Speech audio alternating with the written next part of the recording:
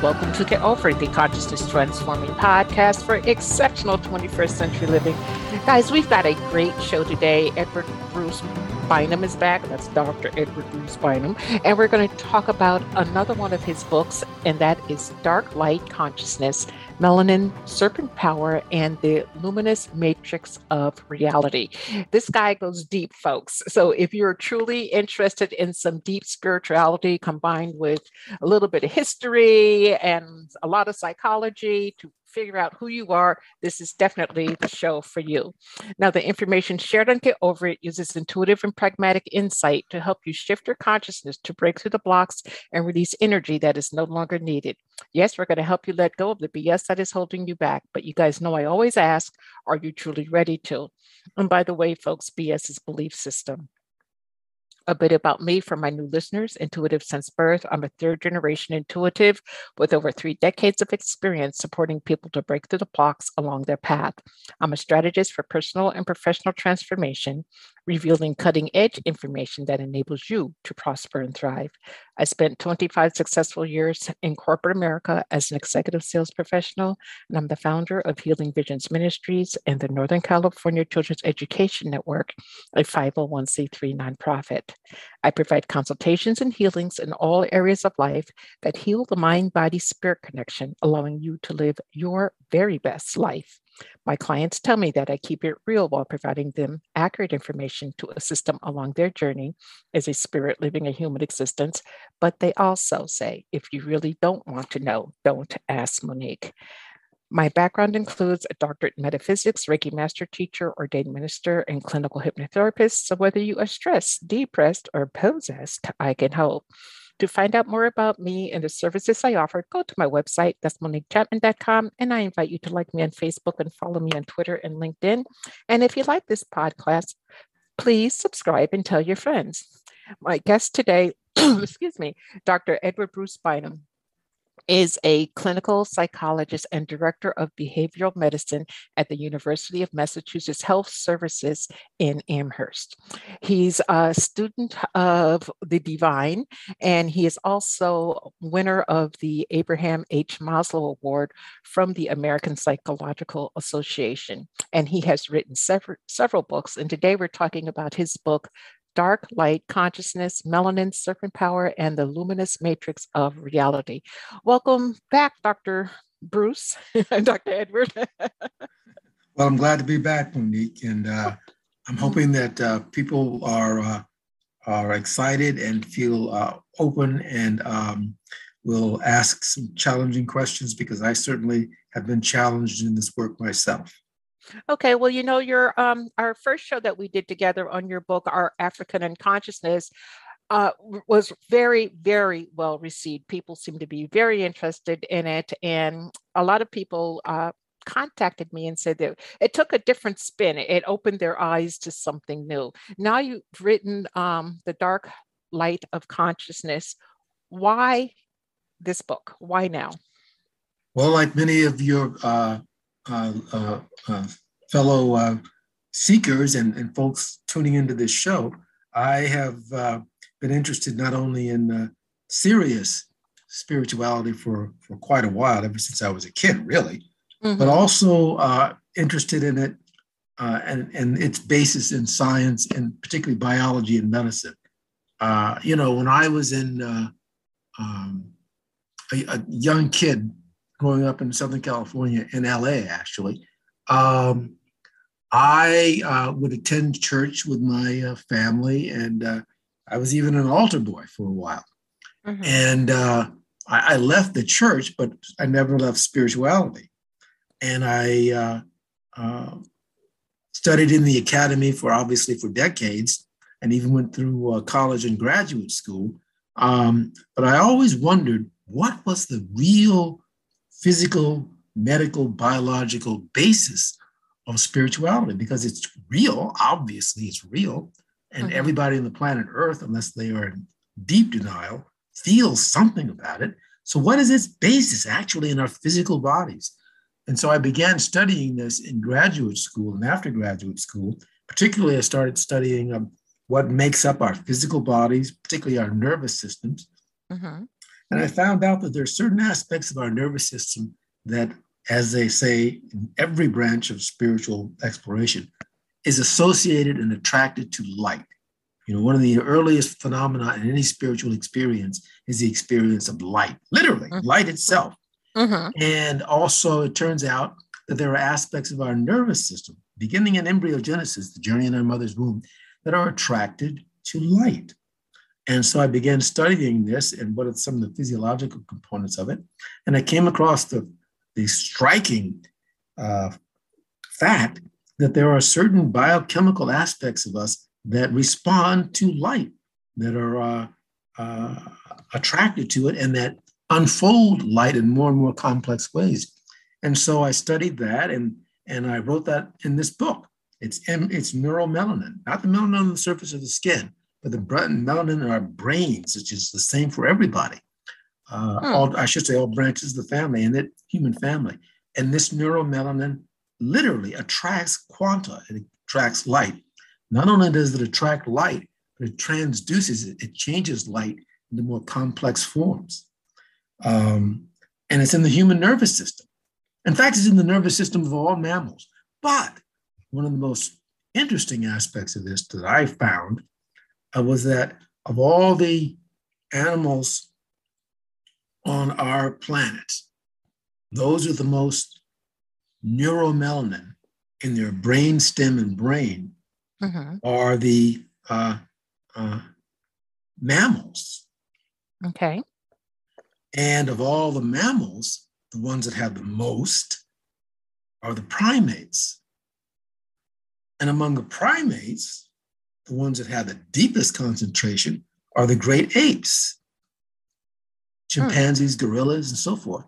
And the only one with even more neuromelanin in their spinal cord, surface of their brain, interior of the brain, is us, Homo sapiens sapien, thinking man.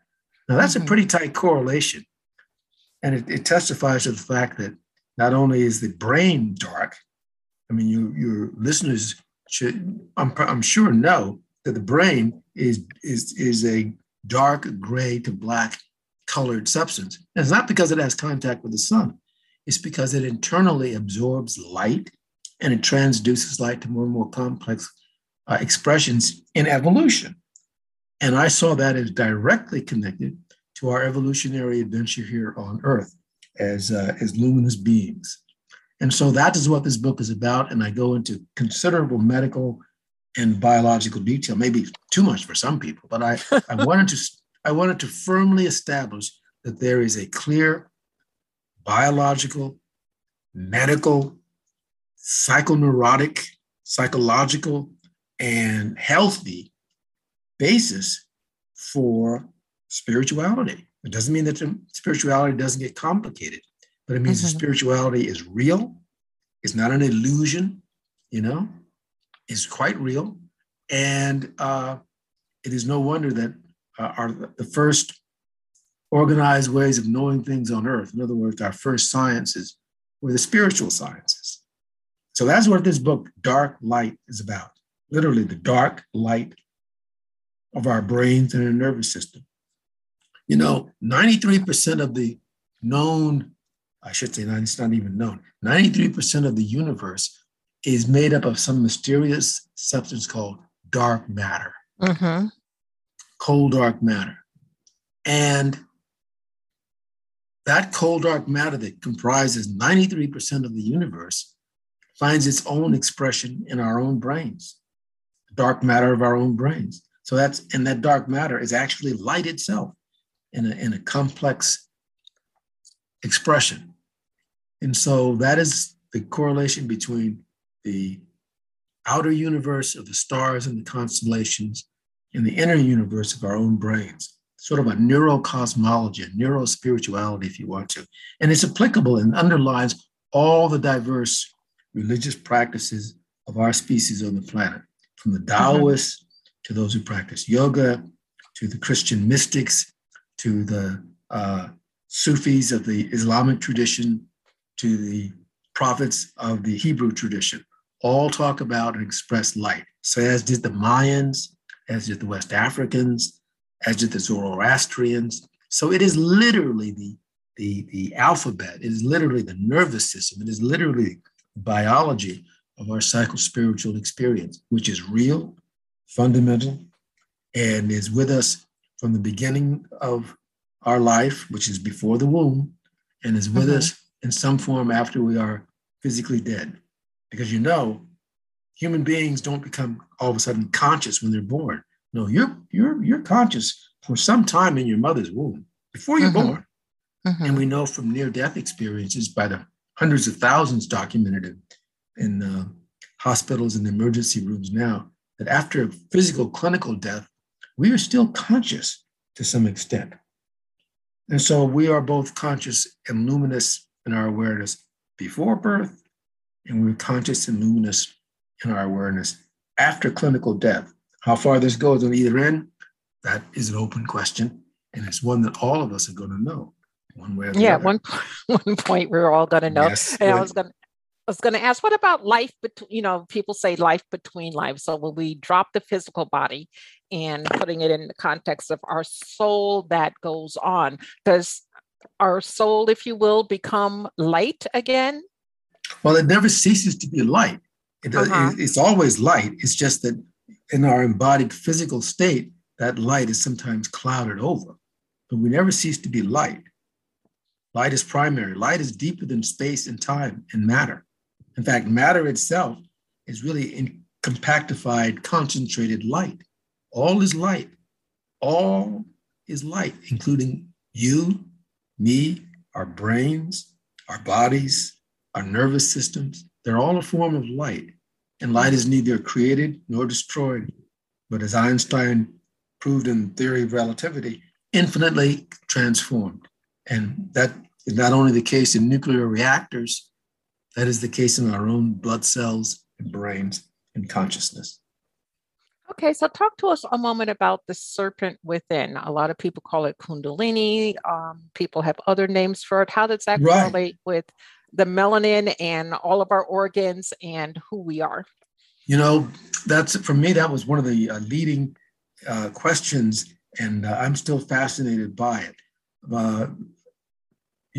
Readers should know that my practice, my own personal spiritual practice, is in the area of yoga. And one of the things I noticed is that this Uraeus, the ancient Kemetic indigenous Egyptians refer to it as the Uraeus serpent. Those in India refer to it as the Kundalini serpent. South America, the Caribbean, many other different names. But what it has in common is that it is literally a serpentine in shape, and it is luminous, and it begins at the base and moves upward and spreads out. Well, this is exactly what happens with the neuromelanin concentration of our spinal line in our brain. The surface of the brain, again, is dark. It is dark and it absorbs light. There are critical places within the brain itself that have high concentrations of this neuromelanin. The pineal gland is only one. There are many, many, many others. And it just so happens that the surface of our brains are dark. And then as you go down the back of the brain, the occipital regions down into the brain stem and so forth, it turns around, and such that the surface of the spine line, in other words, the nerve column within the spine is white, but the innermost of the spinal column is dark. It's nervous system. It's nervous tissue, intense, compactified nervous tissue. And it goes all the way down from the surface of the brain, all the way down through the brain stem, all the way down through the spinal cord, all the way down to near the base of the spine. And in all of our spiritual traditions, be it Kundalini yoga, be it the Taoist tradition, be it the Sufi traditions, they all talk about awakening this energy at the base of the spine. It's a serpentine motion and bringing her up. There's always a her, by the way. Bringing her up, yes, in every tradition, it's a female force. Bringing her up all the way to the brain, higher regions of the brain, neocortex, and then beyond. Okay. That is the essence of every spiritual practice I'm aware of on the planet Earth. Well, that's true because I mean, the Sanskrit is like the chakra system, and Yes. there's other terms for other belief systems. But I want to go back to something you said about light in the nervous tissue. So, say a person is extremely nervous all the time, or they're having breakdowns, or even panic attacks. How does all of that enter into what we're talking about today? Well, that's a complicated question because it will depend an awful lot on the situation the person is specifically in. I mean, for some Uh-huh. people who have a panic attack or an anxiety attack, their nervous system is operating in a way that's pretty unstable, actually, and they're having difficulty stabilizing themselves. And it's more of a psychoneurotic, or that's a clinical term. It's more of a problem, okay, Mm-hmm. that needs to be resolved through treatment and medication, many other things to do, behavioral treatment. There are lots of ways that are effective. However, there are other people who will have a spontaneous panic attack at the beginning of a spiritual experience. Hmm. And that is not a problem. That is rather a harbinger of other things to come. And depending on where it begins in the nervous system, there are definite pathways or maps that it follows. So it's not a random situation. People think it could be anywhere. No, no, no. There are definite patterns that it takes after that. And so if a person is having a lot of anxiety attacks, panic attacks, Mm-hmm. most of the time is due to stresses and strains in their life situation of one kind or another. And they should, try to take care of that by, a combination of some personal counseling and relaxation and proper Mm-hmm. diet and so on and so forth. And the situation will usually resolve itself. However, it's a situation associated with actually beginning of a spiritual episode, a spiritual journey, then you want Mm-hmm. to be with a community or find an appropriate teacher of your tradition and let them help you understand that and integrate that so that your spiritual process makes sense and there's nothing to be afraid of. It's a beginning of something wondrous. Okay. I've got two questions. I don't know which one to ask first. So I'm going to go with this one that came first. Okay. I'm going to ask about drugs for a moment. And I'm talking about the ones that make you hallucinate. How does Yeah. that interact with the dark matter? Or does it? It has to, Yes, it right? does. Yes, it does. Oh, it absolutely does. The neuromelanin of the brain is extremely sensitive to light. And so Mm-hmm. anything that brings on an intense amplification of experiences of light is going to interact with this. The medication LSD or psilocybin, or there are a number of others, DMT, produced by the pineal gland, all Mm-hmm. of them affect the warm dark matter, by the way, of the brain in such a way as that it can create hallucinogenic experiences. Now, some of these experiences are insights, transient, but they're still insights into the nature of the deeper and higher levels of consciousness. The only one of the difficulties with LSD, psilocybin, and many of the others is they tend to be undisciplined, one, because people just take them for recreational purposes. Mm-hmm. And the other is that the situations that they peer into are often brief or transient. And then you Mm-hmm. come back down, so to speak. Whereas if you moved in the path, a spiritual path, be it yoga, be it some other meditative path, be it ecstatic dance, whatever it might be, depending on your temperament, your culture, your background, and so forth, it tends to create a more disciplined approach to it, such that it doesn't simply wake up and rise, but it can Mm-hmm. wake up, rise, and tend to get stabilized there so that it doesn't necessarily fall all the way back down again into Okay. the lower regions. Yes. Okay, because I recently had a client contact me, and that person did the magic mushrooms, and they said, "Oh, Right. Monique, I saw God." I'm not afraid to die now. I saw God. And I was like, okay. But I wasn't, not that I couldn't get on board with it. I just, Well, that's the I problem. You see, that's one of the problems is how much in a situation like that, after the experience is over, not during, but after the experience is over, you can wonder, well, was this created by uh, uh, the substance I took, literally created by the substance I took? Ayahuasca mhm, will do the same thing. mhm, Or was it an opening that it allowed me to see something that was already there? And those experiences, under certain disciplines, they're fine. They're transient again, but they're fine. I would mhm, recommend, however, the steadier, the longer path, which is one of the spiritual discipline and methodology, because it can be replicated without the use of the drugs. mhm, And this way, that this is you're using the methodology to literally kind of clear out the dross and the debris so you can see more clearly. And in this mhm, case, meditation and technique, they're all they're all kind of forms of detergent. They sort of like mm, clean the lens so you can see what's really there. mhm, It's like one of the central tenets of all of yoga. All of yoga is, and yoga is essentially the restraint of the mind, or the quieting of the thought waves, or the ending or the modifications of the mind. What that means essentially is you find a methodology and a technique that helps you slow down the speed of your thoughts so much that you get a glimpse of who's thinking. That mhm, makes sense.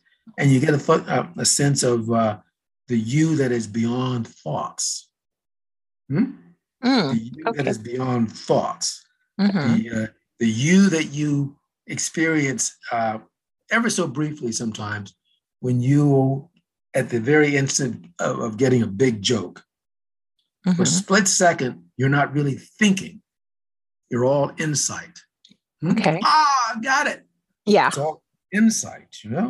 Well, Mhm, imagine having moment after moment after moment after moment after moment of sustained insight. You're not necessarily thinking traditional way, but you are conscious, but your consciousness is radically different. Okay? mhm, That's the you, that's the us that is deeper and behind our thoughts. Our thoughts are tools. Unfortunately, many of us think that we are what we think.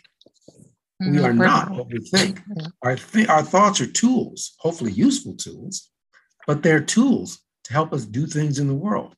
You have two hands, but you are not your hands.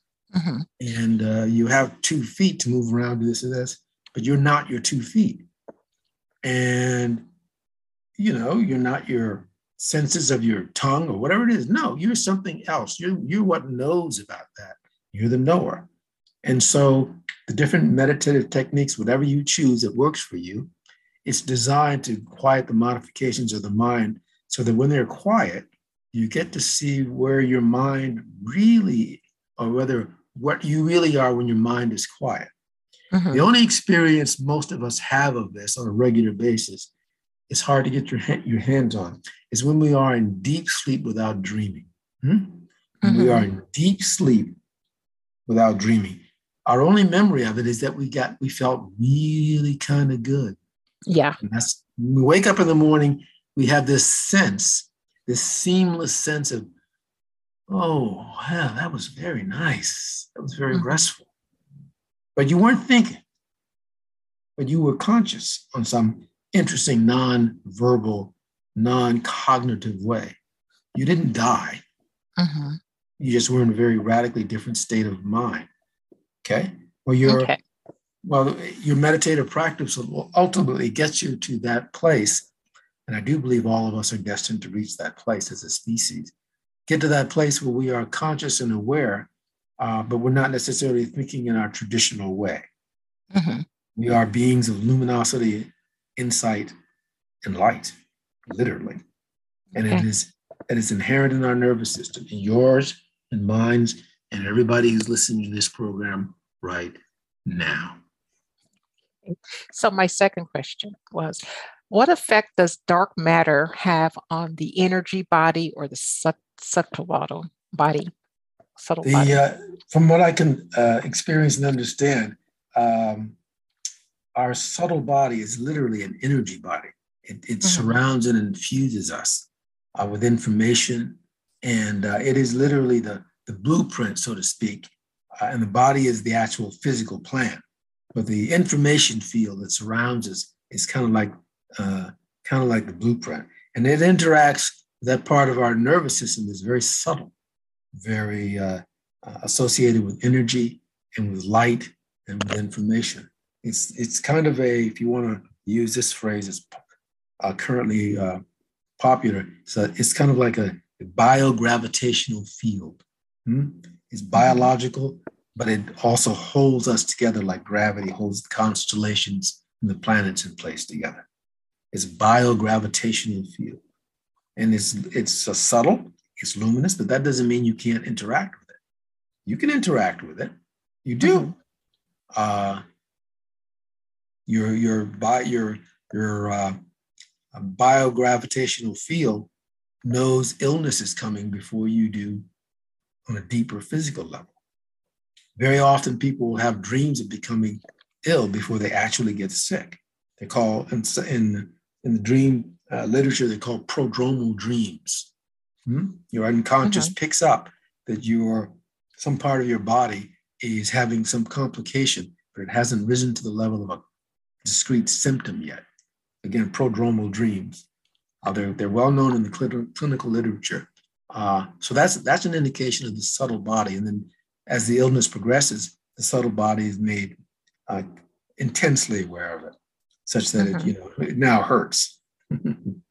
So is it when you have that experience, if you are aware of it, can you make changes to not have that sickness, that illness? Yes, oftentimes, yes, you can. I know of people. This is quite common. They'll feel themselves getting sick with, say, a cold, and they will tell themselves, "No, I am not going to get sick with this. I cannot afford to right now." And interestingly enough, the cold goes away. Now, what is all likelihood is happening is that thought and that energy and that intentionality interacts with your immune system, such that your immune system then becomes physically much more aggressive and active and suppresses that issue. Yes. Now, I know that there are symptoms in which the immune system is overactivated. I know that.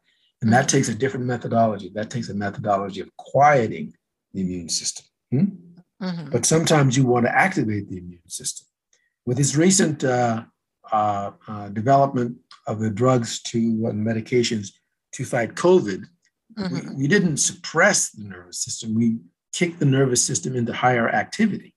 That's what the medications do in their different pathways. They get your nervous system more intelligent and more focused so they can deal with the COVID invasion. So that's a case of activating your immune system in different kinds of ways.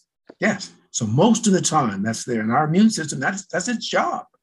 That is its job, to detect threats to our denser, physically manifest bodies, to ward off, fight, adapt to, or eliminate a threat.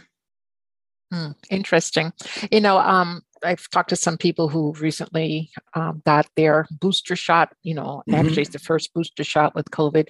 And the people who approached it with, I'm going to do this and I'm going to be well, did just fine. The people who approached it with a little bit of fear, they're the ones that got sick from the booster, if you will. Yes. Well, as they say in the literature of the Dune series, of movies, fear is the mind killer. Yes. Yeah. And you can be made ill by what you think. A lot of people are fearful of many things. They're so fearful that they stay anxious so much that they wear down their immune system. That is the case of your mind making you sick. That is the basis of what's called psychosomatic medicine in clinical psychology and psychiatry. You can make your mind do things to your immune system in your body that cause illness. Yes, you can. You can. If you can cause the illness, you can affect the cure. I think so in a large percentage of the cases. Not always, though. We do not, and I want folks to hear that, we do not have complete control over our bodies. We do not. Give it up. Let the narcissism go. Okay?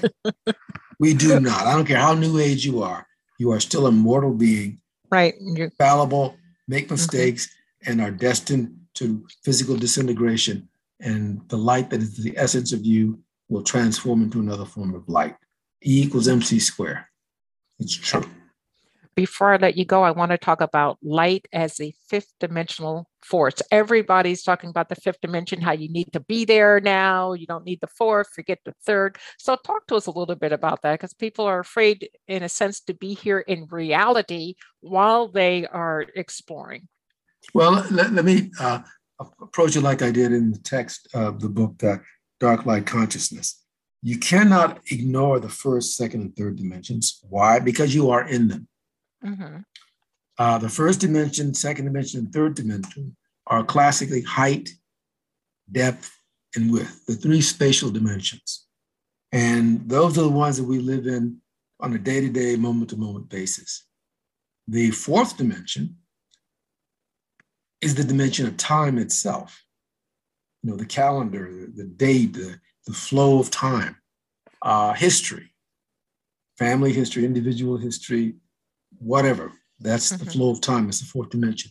And what Einstein's radical insight was at the beginning of the 20th century was that space and time themselves are combined in a fourth dimension of what he referred to as space-time. Okay? So space and time kind of rotate mathematically and otherwise within each other. And that's not just a mathematical idea. That is also your subjective experience. Yes, it is. Everybody listening to this, within the last 24 hours, you were sleeping and you were dreaming. When you were dreaming, perhaps not last night, but at some other time in the past, you've noticed that time can get switched around. And that things that happened a long time ago are happening now, or things that you fear in the future all of a sudden appear now. Time becomes very malleable with space. You also notice that you can do things when you are sleeping that you cannot do in the waking state. Namely, sometimes you can fly. You can defy gravity. So, and gravity is very intimately connected with time, at least that's in relativistic terms. Well, getting back to your question of light as a fifth dimension. Light is of, or expresses itself in space, the three dimensions of space and time, but it kind of peers through them. It flows through them, literally. Time flows, light flows through it. So the light that we see, and the light that we experience, and the light that we are is vibrating in the dimensions of space, of the three dimensions of space, and that of space-time. So that's why I talk about light as a vibration of the fifth dimension. And in our deeper states, in corners of meditation and contemplation and prayer, whatever dimension, you know that ultimately you are some form of light. You intuitively recognize that. And that is coming from, depending on your experience, from some other dimension. And for many people, that dimension is God. And in the Judeo-Christian tradition, and that's not the only one, but it's where it's prominent. In the Judeo-Christian religion, we often understand ourselves to be spirits and souls who were cast out of paradise. So you find this in the Hebrew Bible, the Christian form of it. You find it in Islam. But the idea is that we were once part of some vast paradise-like light, and then something happened. Something happened. And we got kicked out. The bad angels, the fallen souls, whatever you want to call them, depending on your tradition. But that is a metaphor, a living metaphor, in a a psychospiritual dynamic of ourselves being a tiny light that is cast out of or not in connection with a much vaster, all-encompassing light. And the nature of all of our lives and spiritual process is to get back to that light, to get back to rejoin that light. Yes. And so that is what I meant by light is a vibration of the fifth dimension. Okay. I thought of one more question while you were talking, and this is not in the book, folks. And, Dr. Bynum, if you don't want to, address this, it's fine. But yesterday in Sacramento, California, there was a mass shooting where 6 people were killed, 12 or so injured after coming out of a nightclub. We talk about light, and a lot of people equate light with goodness and sometimes the dark with not so good. How do these souls or beings or whatever who commits what we consider such a travesty, I mean, it's horrible. How do we wrap our minds around these people as being light beings, or are they? Well, that would take us far afield, but I would only say this, that those questions arise and logically arise from the perspective of having one life, one unique, special life, and someone taking that for whatever reason being an unspeakable evil and crime. And it is. Make no mistake about it, it is. Seeing it on that plane. But if you step back and you see the soul as having many lives and many incarnations that it goes through, and that in each one, hopefully it learns something, then we see that all the evil that happens to us on the one hand and all the so-called good that happens to us on another is part of our spiritual journey. And sometimes it's evil. It's evil. It's downright evil. Look what's happening to those poor folks in Ukraine, the Russian soldiers. Yes. I mean, they're just going in and they're just like shooting these people just like they did at Sacramento. Only this time, it's not some lone deranged individual. This is an organized, government-sponsored, well-thought-through expression of evil on earth. Right? So I don't know if one is necessarily any better than the other. All I would say is your question is a very, very good question. It's an agonizing question. But it also arises from the belief that we have one unique life and it's in this body. And then when this body is gone, that's it. And I would suggest that maybe if we looked at it from a different point of view, we would still hold these individuals completely and absolutely responsible for what they did. But we would also see that the journey of the soul is a long one. And sometimes it goes through some very tight, uncomfortable quarters. And sometimes even those of us who think of ourselves as good people, it's quite possible that in a past life, we were not always good. Exactly. Yeah. I always tell people, the soul has many lessons and you can be Mother Teresa or you can slice and dice like Jeffrey Dahmer or anything in between. That's it's right. the soul's lesson, It's the soul's lesson. As we evolve towards something that is just beyond our capacity to even conceive. But as we evolve toward that, we may have to go through a lot of rounds of weird stuff. Yeah. And not only that, we agree on some level before we come into generally what we experience. And, that was a lesson for the person who has been injured. But, when you think of Ukraine, it's like, whoa, that's a whole lot of thinking. It's a whole lot of people who are learning a very interesting lesson. I'll just put it that way. Learning a very painful lesson, yes. Yeah, on the soul level. So what words of wisdom do you have for us before I let you go? And I really appreciated your time today. Well, I don't know if I have any words of wisdom. All I know is that I, like you, am a seeker, as are the other folks tuning in right now. And I just wanted to say that our seeking, our yearning after insight and light and greater intelligence, and literally the divine expression in us that we intuitively feel, has a biological, medical, neurological, and scientifically clear basis. And that it's time to bring science and and spirituality back together again, like it was in days, thousands of years in the past. There was no separation back then. And ever since the Renaissance, we've separated these two. So it's time to get over this bad divorce and move on. It most certainly is. Well, Dr. Bynum, thank you for your time today. Again, folks, the book is Dark Light Consciousness, Melanin, Serpent Power, and the Luminous Matrix of Reality. This is a spiritual book I feel that everyone should read and have on their shelf because it delves deep into many different aspects. And it's not for you just to take his words, verbatim. It's about you reading the words, letting it sit with you, and then discovering how you feel about it. I think it affects people differently, but it ends up to be a very good effect. So Dr. Bynum, thank you. To the audience, thank you. I appreciate your time and attention. And please remember that the most important choice that you can make is what you choose to make important. Consider making the masterful choice of discovering dark light consciousness. Abundant blessings, light and love to all. Agape.